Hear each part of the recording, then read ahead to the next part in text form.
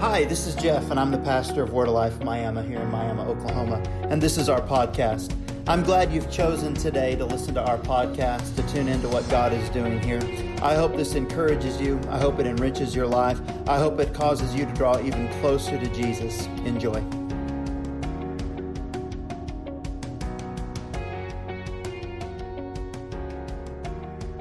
And I want to talk a lot about today posture. Posture. I want to talk about the way in which we come into the presence of God. We're in the midst of a sermon series. Week 2 of the series have moved on, and we're talking about worship, talking about our posture.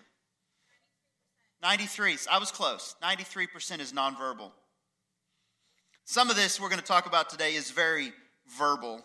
But as we've talked about starting a couple of weeks ago, last week I kind of veered off a little bit, but we're talking about in worship that worship is so much more than the songs we sing. I'm thankful for that aspect or that expression in worship. I love that a majority, or for me at least, a lot of worship is singing. I love that. And some of you might be like, I wish I could sing better. I love to sing. How many of y'all sing in your car? Come on. And get after it. How many of you are that person that we look at and take Snapchats of and be like, look at this bozo, right? That's me. I've probably been Snapchatted before by someone else looking at me going, they're having a good time, right? I love that we can sing. And I've talked to people that are like, I love to sing so much. Why didn't God give me a better voice? But I've been there. Why didn't God give me a better voice? But I love that we can worship that way, but so much of our worship is beyond words. So much is beyond worship, singing. I'll get it right here in just a minute. So much of our worship is beyond singing. It's in our everyday lives, our everyday actions, our everyday encounters with people, with what our life should be an aspect of worship. So today in our posture, I want to talk about this, that there is a correlation between worship and the presence of God. You might say, well, I want to encounter, I want to experience, I want to know the presence of God in my life. I want to encounter Him on a regular basis. And there is a great correlation of the corporate encounter here. I think many of us would agree that the greatest encounters with God that we have throughout the week would stem from our Sunday morning and our Wednesday nights. And I love that those are great places of encounter, but I would love even greater if we would say throughout the week that we have incredible encounters with God. I would love that if throughout the week your encounters or your stories of encounters with God were more than just how awesome was that song that we sang today, and it was, did you hear or can I tell you about what happened to me Tuesday afternoon when I opened up the Word and I began to seek God? Or can I tell you about Thursday afternoon when I was doing this at work, but I was doing it under the glory of God and His presence showed up and I began to do something that was only because of the power and presence of God through my act of worship in what I was doing. A lot of what I'm talking about today, we can apply on our daily walk. We can apply in our personal connection, but majority of it has a great connection to the corporate, to the gathering that we call Sunday morning and Wednesday nights. If you'll look with me, a lot of this should be on the screen. It's 2 Chronicles 7, 1 through 3, and this correlation with corporate worship and the dedication to the manifest presence of God. 2 Chronicles 7, 1 through 3 says, as soon as Solomon finished his prayer, fire came down from heaven and consumed the burnt offering and the sacrifices, and the glory of the Lord filled the temple. Stay right here. Catch up what's going on. You see the picture of what's taking place here. As soon as they finished prayer, fire came down from heaven and it consumed the burnt offering and the sacrifices, and the glory of the Lord filled the temple. As I see this picture of what's taking place here, I can only imagine what is happening when we come in corporately and we're encountering God and we become the living sacrifices of praise unto Him. And we are this burnt offering as we begin to burn with passion in our expression of worship to God. And in this, what would happen if the fire, the all-consuming fire of God, God were to come, this glory of the Lord would come and fill this place, what would that look like? We've had glimpses of the presence of God. We'd have moments of goosebumps and times at which we want to express in a greater capacity. But what would it look like if the presence of God truly manifested in this place and verse 2 took up residence in here? And the priests, if you'll learn from 2 weeks ago, we learned that we are the priests. We are the ones that come to offer up to God. And at this point, we could not enter the house of the Lord because the glory of the Lord filled this house.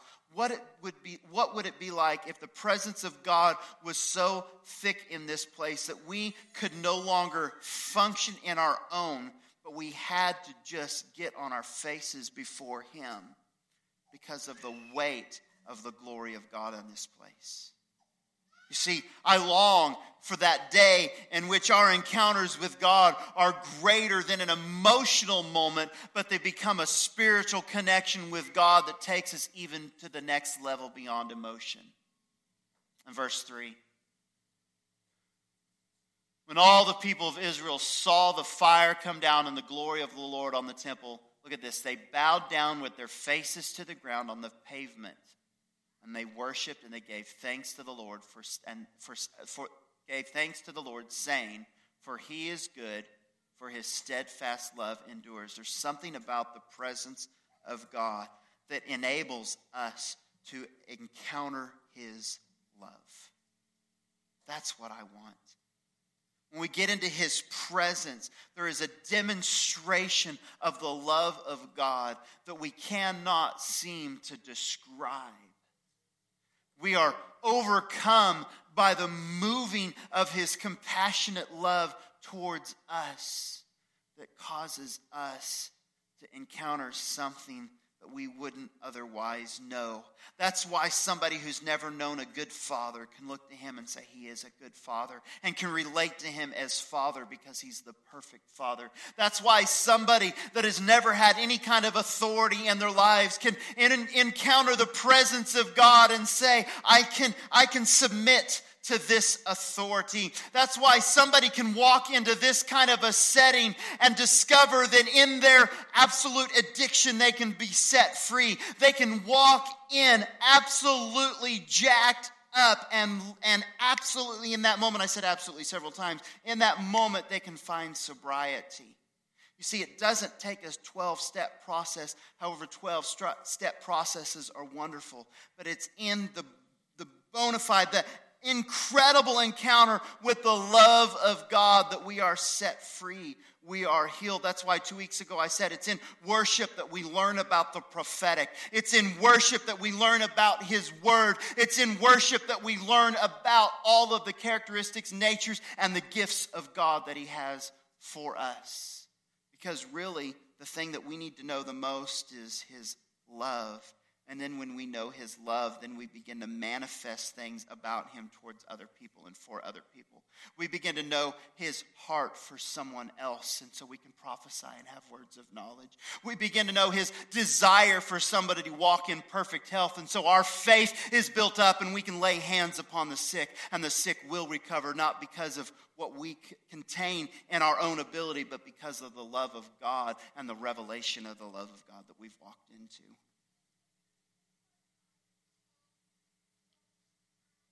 But it's in this worshiping and giving thanks that we encounter that He is good and that His steadfast love endures. Look at Psalm 100, 1-5. We've been looking at this, and we'll probably look at this several times throughout this series. And it says, a psalm for giving thanks. Make a joyful noise to the Lord, all the earth. Serve the Lord with gladness. Come into His presence with singing. Know that the Lord, He is good. It is He who made us, and we are His. We are His people and the sheep of His pasture. Enter His gates with thanksgiving and His courts with praise. That word praise is this word tehillah. We're going to look at that here in just a little bit. Give thanks to Him. Bless His name, for the Lord is good. His steadfast love endures forever. and his faithfulness to all generations. And we discovered Wednesday night, just by chance, it was an accident that as we looked at this, entering his gates with thanksgiving and his courts with praise, that it wasn't so much about a username and password. That's kind of how we've looked at it, that we don't enter his presence until we praise and thanks. But we discovered that that's the way, not the how-to, but it's what happens to us as we enter his presence. It's the expression that comes upon us because of what his presence is doing and because of what we are entering into, that praise and thanksgiving takes place. So I'm going to take just a few minutes or several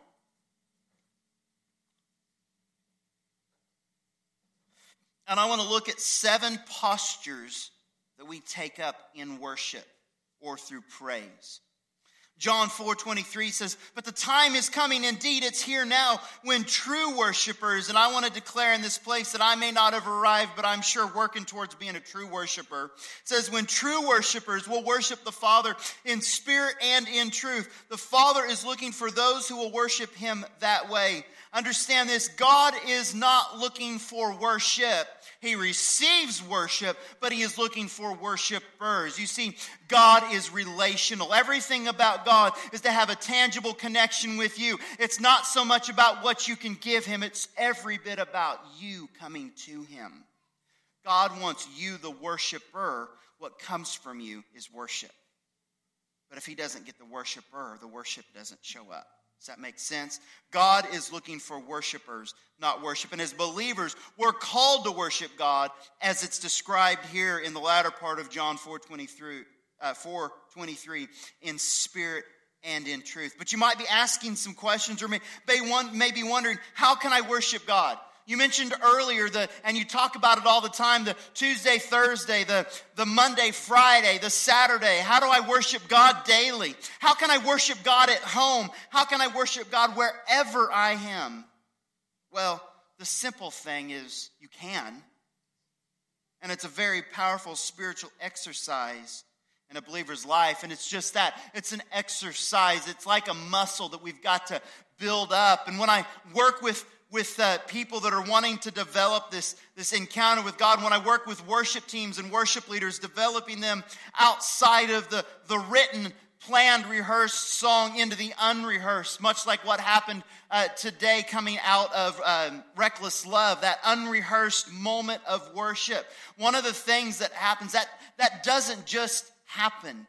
That is like a muscle that's developed over time. When I meet with somebody and they're like, I want to get into a time of devotional connection with God where I can spend hours encountering his presence of God. You see, it starts with 5 minutes. You can't go out of nowhere, cold turkey is not the right word, but for the very first time, desiring to get in shape and run 5 miles. You can't get out probably and run 1 mile. I thought I was going to get out and run a mile, and I couldn't run a block. You see, you start with a block, and then you run a quarter mile, and then a half mile, and then you get into 5 miles. And it's the same way with worship. The important thing is you start. You start, and you might go from 5 minutes to 5 hours, and you might go from 5 hours to being like Paul, and he says, I pray always. Pray without ceasing. He says, I pray more than you all, when he refers to praying in the Spirit. It's a muscle that we're building up and that we're working out. But we are called to this place of worship. It's a vital role that the Israelites experienced. They saw it when winning their first battle and encountering the promised land in Joshua 6. It was instrumental in Paul and Silas as they sang praises and found themselves in Acts chapter 16 being released from prison. It reflected in the thanksgiving and heartfelt praises of God through the people in 150 psalms. It's repeatedly allowing them to express their nagging fears, their miraculous feats, and their enduring faith in him. So these are the examples. And more show up when God's people show up to worship in spirit and truth. What does worshiping in truth mean?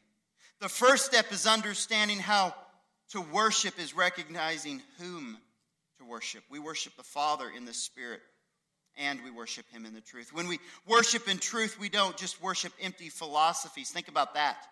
We don't worship empty philosophies. When we worship in truth, we've got to understand that he is the truth. Jesus said, I am the way, I am the truth, I am the life. We don't come in empty philosophies that come from the world's way of thinking. I love it when somebody says, well, this is what I think. No, this is what the Word of God says. The Word of God is absolute truth. And my opinions cannot supersede what the Word of God says.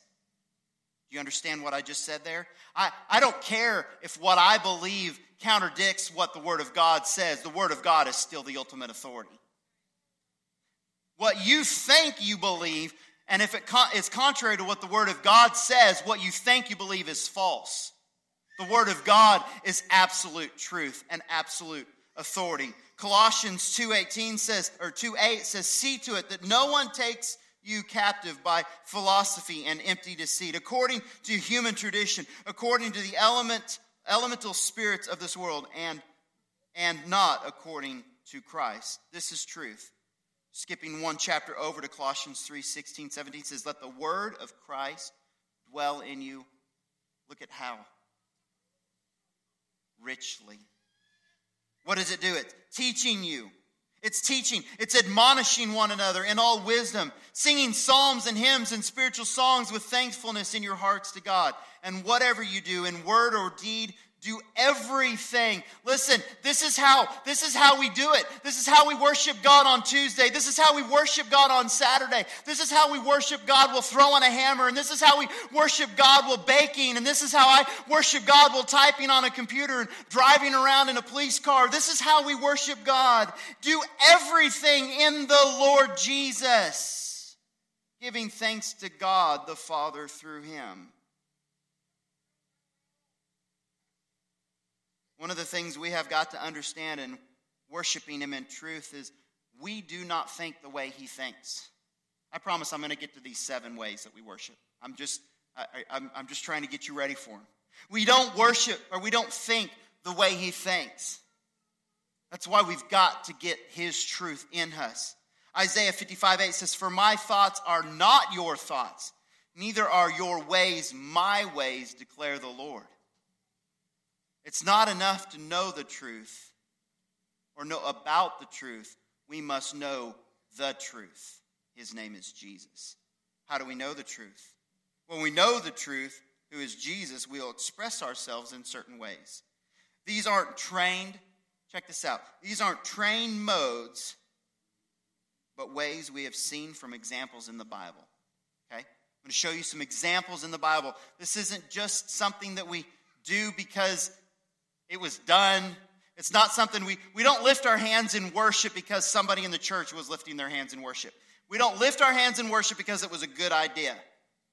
There's a biblical precedent set as to why we lift our hands in worship. We don't shout out loud at the goodness of God because somebody next to me got overzealous and excited. We shout out loud at the goodness of God because there's a biblical example that tells us this is how we praise him. So the Bible outlines 7 different types of pray or worship using the word praise. The thing we've got to understand about English versus the original languages, Greek and Hebrew, is their words have multiple words for our one words. So praise, we've got praise. They had 7 different words for praise with 7 different meanings. You following me? So we translate the word praise because for us to write it probably out, it would be like 84 different words. It would take like extra paragraphs. So the translation of praise might mean to kneel, but we use the word praise. The word praise used in Scripture might mean to shout out loud. They use the word praise. The word for praise might be sing a new song unto the Lord. It's an inside joke. We'll get there in a minute. You'll join in the inside joke because I have to now. The word is praise. So the first one we're going to look at is Barak. Barak. Now, we're not going to use these words. You don't have to memorize these words. You just need to understand the application, the expression attached to this word praise, barak. This is to kneel, to bless God, to bow down. Do you see the picture here? Do you see someone down on their knees worshiping God, blessing him, bowing down, surrendering before him? Psalm 72, 12 through 15 says, he will rescue the needy person who cries for help and the oppressed person who has no one's help. He will have pity on the poor and needy and will save the lives of the needy. He will rescue them from oppression and violence. Their blood will be precious in his sight. May he live long. May the gold from Sheba be given to him. May the people pray and pray for him continually. May they, there's this word, the word is praise, but we understand it as barak him all day long. May they kneel down. May they bless God. May they bow down. What a great precedent on how we express. I came this close during one of the songs to getting down on my knees, but then I realized that how am I going to sing into the microphone that's all the way up here if I'm all the way down on the floor? Every week, she's like, I just want to do this. But that doesn't work so well. It's really hard to press the sustain pedal when you're on your knees. The next word for praise we're going to look at, halal. H-A-L-A-L. This is to be clear, to shine, to boast, to show, to rave, to celebrate. This is to be clamorously foolish. And how many of you immediately thought of me? This is the expressive, exuberant, loud, violent type of praise. This is when we come in here and I say, let's shout to God. This is when I not expect you out of force, but expect that someday to look out and see everybody going nuts in the room. This is when a wild celebration takes place in the room because of the revelation of who God is. And we see this from 1 Chronicles 16:4. It says, David appointed the following Levites to lead the people into worship before the ark of the Lord, to invoke his blessing, to give thanks to, the word is praise, halal the Lord, the God of Israel. Halal, this word, it appears, check this out, more than 110 times throughout the Old Testament. Our word hallelujah comes from this word. Halal is the base of that. Can you imagine a more wondrous noise raving about the Lord and all that he has done? The halal, the goodness of God, to go nuts, gangbusters, whatever you want to say about him, to be absolutely uninhibited in the presence of God and praising him through halal. It's probably one of my favorite things as a worship leader. Look, I'm going to probably say this about all of them, but okay. We as worship leaders like to look out and see the expression of worship upon people. It takes us to another place. But to see the celebration, it's when we find ourselves so moved by who God is that we could care less about what people think of who we are. It's when we get outside of ourselves and we don't care about others judging us and we just worship God crazily. It's when we get loud because of his mighty work, because of his mighty name. This is more than shouting loudly for a sports team, but giving shouts of praise to our God. And I'm going to tell you this. It's a whole lot easier when we all do it than just one of us does it. And it's really a whole lot easier when we all show up to church and we all do it together. Amen? And it's even a whole lot easier when we start bringing other people in to encounter God with us. The next word. I kind of skipped a page. These two, halal and then shabak, go together. Shabak is to shout loudly, to command. Psalm 106:47 says, Save us, O Lord our God, and gather us from among the nations, that we may give thanks to your holy name and glory in your praise. Shabak. Blessed be the Lord, the God of Israel, from everlasting to everlasting. And let the people say, Amen. And then that says, praise, halal, the Lord. So in this passage, we've got Shabach to shout, praise to be clamorously foolish. And then one of the ones that we do more than anything else is Tehillah. And that's where I think the Tehillah. I don't know, just I'm a nerd. That's a funny thing for us, apparently. No one else, everyone's just looking at me going, huh? So, anyway, moving right along, the Amplified Version of the Bible in Psalm 22:3 says, but you are holy, O you who dwell in the holy place where the praises, that's Tehillah, of Israel are offered. You understand that when we sing praises to God,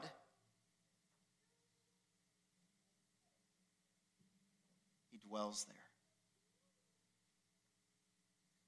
He makes up a dwelling place in that realm in which we sing to Him. Not about Him, not just randomly singing, but when we sing to Him.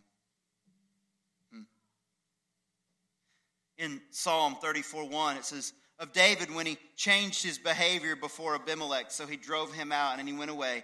I will, he says, bless the Lord at all times.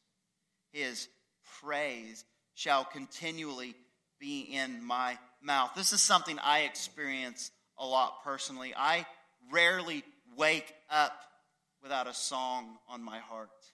I rarely go through the day without a song on my heart. I very rarely have a moment in which I'm not imagining or thinking of or expressing some form of a song within my moment that I'm sitting in. Psalm 66:2 says, sing the glory of His name. Give Him glorious Tehillah, praise. Tehillah means to sing, check this out, unrehearsed. Unplanned praises to the Lord. It can include adding words to an existing song or even singing in the Spirit to the Lord. There's this time that Paul says, I pray in the Spirit, and then I pray in my understanding. I sing in the Spirit, and then I sing with my understanding. There's this idea that there's this realm of heavenly singing that takes place. This unrehearsed, unplanned moment, this Tehillah. What a powerful expression as we can stand together and we can begin to sing at the end of a song and take it to the next dimension, the next level. We might be singing that there's no mountain you wouldn't climb over, or whatever the words are to this song. You come after me, and then we can go into a greater expression. You come after me, you come after me. And then the very next moment, Alana, we find ourselves in this moment of the song where He's embracing us. How does that happen? It's the Tehillah of God. We could call it prophetic singing, call it singing in the Spirit, call it just personal reflection in the moment of where you are in the presence of God. But this is honestly my favorite. I said my favorite is to look out and see you all expressing. My personal favorite is this, unrehearsed, unplanned. I can think of the moments in which we've gathered together for nights of worship. We will do this someday very soon in this corporate body. But I can think of times where I'd plan 6 or 8 songs for a 2-hour set of worship. Sing one of the songs, go for 2 hours and have not sung another written song, but sung the whole time in Tehillah. What a powerful expression into the presence of God. Number 5, I'll probably pronounce most of these wrong. Tauda, I believe is the word. And this is just to extend hands, acting out of thanksgiving for what He has done. Psalm 50:23 says, but giving thanks is a sacrifice that honors me. If you keep to my path, I will reveal to you the salvation of God. Wow. Tauda is a type of worship that includes extending your hands or raising them in thanksgiving for something that has been done or will be done. By way of application, it is apparent in the Psalms and elsewhere that it is used for thanking God for things not yet received. as well as things already at hand. It's in Tauda that we get to personally play out our moment of desired encounter with God in which our faith is moved. Faith is that moment in which we say, this hasn't yet happened, but I can see it starting to take place. I may not be walking in the manifestation of what I'm hoping for, but I'm going to extend my hands out knowing that it is coming. You see that? You see what's happening there? You see, if you ever come into this place of worship and you cannot seem to find the presence of God in what we are doing, by faith, extend your hands out and begin in worship just to say, God, I want to know your presence. I want to know you in this place. By faith, I reach out as if I am welcoming what is already taken place in here, your promise of encounter. And watch how by faith he will meet your desires in that moment.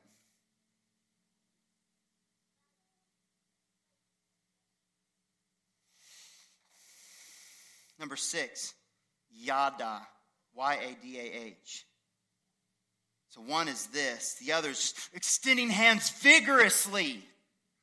After consulting the people, the king appointed singers to walk ahead of the army, singing to the Lord and praising, that's halal, him for his holy splendor. So they were going a little crazy. They were having that foolishness in their praise. And this is what they sang, give thanks, Yada, to the Lord. His faithful love endures. So not only were they acting a little crazy, but their hands were going crazy. You see that there's a visible expression of worship that is seen through these words. People will see you worshiping. People will see that you worship. Listen, I'm not here to judge anyone. And I'm not here to say that somebody worshiping like this is not worshiping. But I'm also going to tell you that when the Holy Spirit gets a hold of us,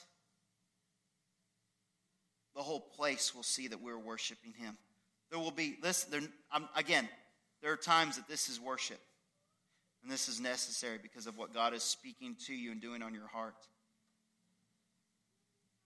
But there comes a point when we need to move into a visible outward expression that God is doing something. And the last one, Zamar. This is what's getting ready to happen in a very outward expression in this place. This is the moment. This is to touch the strings, to make music with instruments.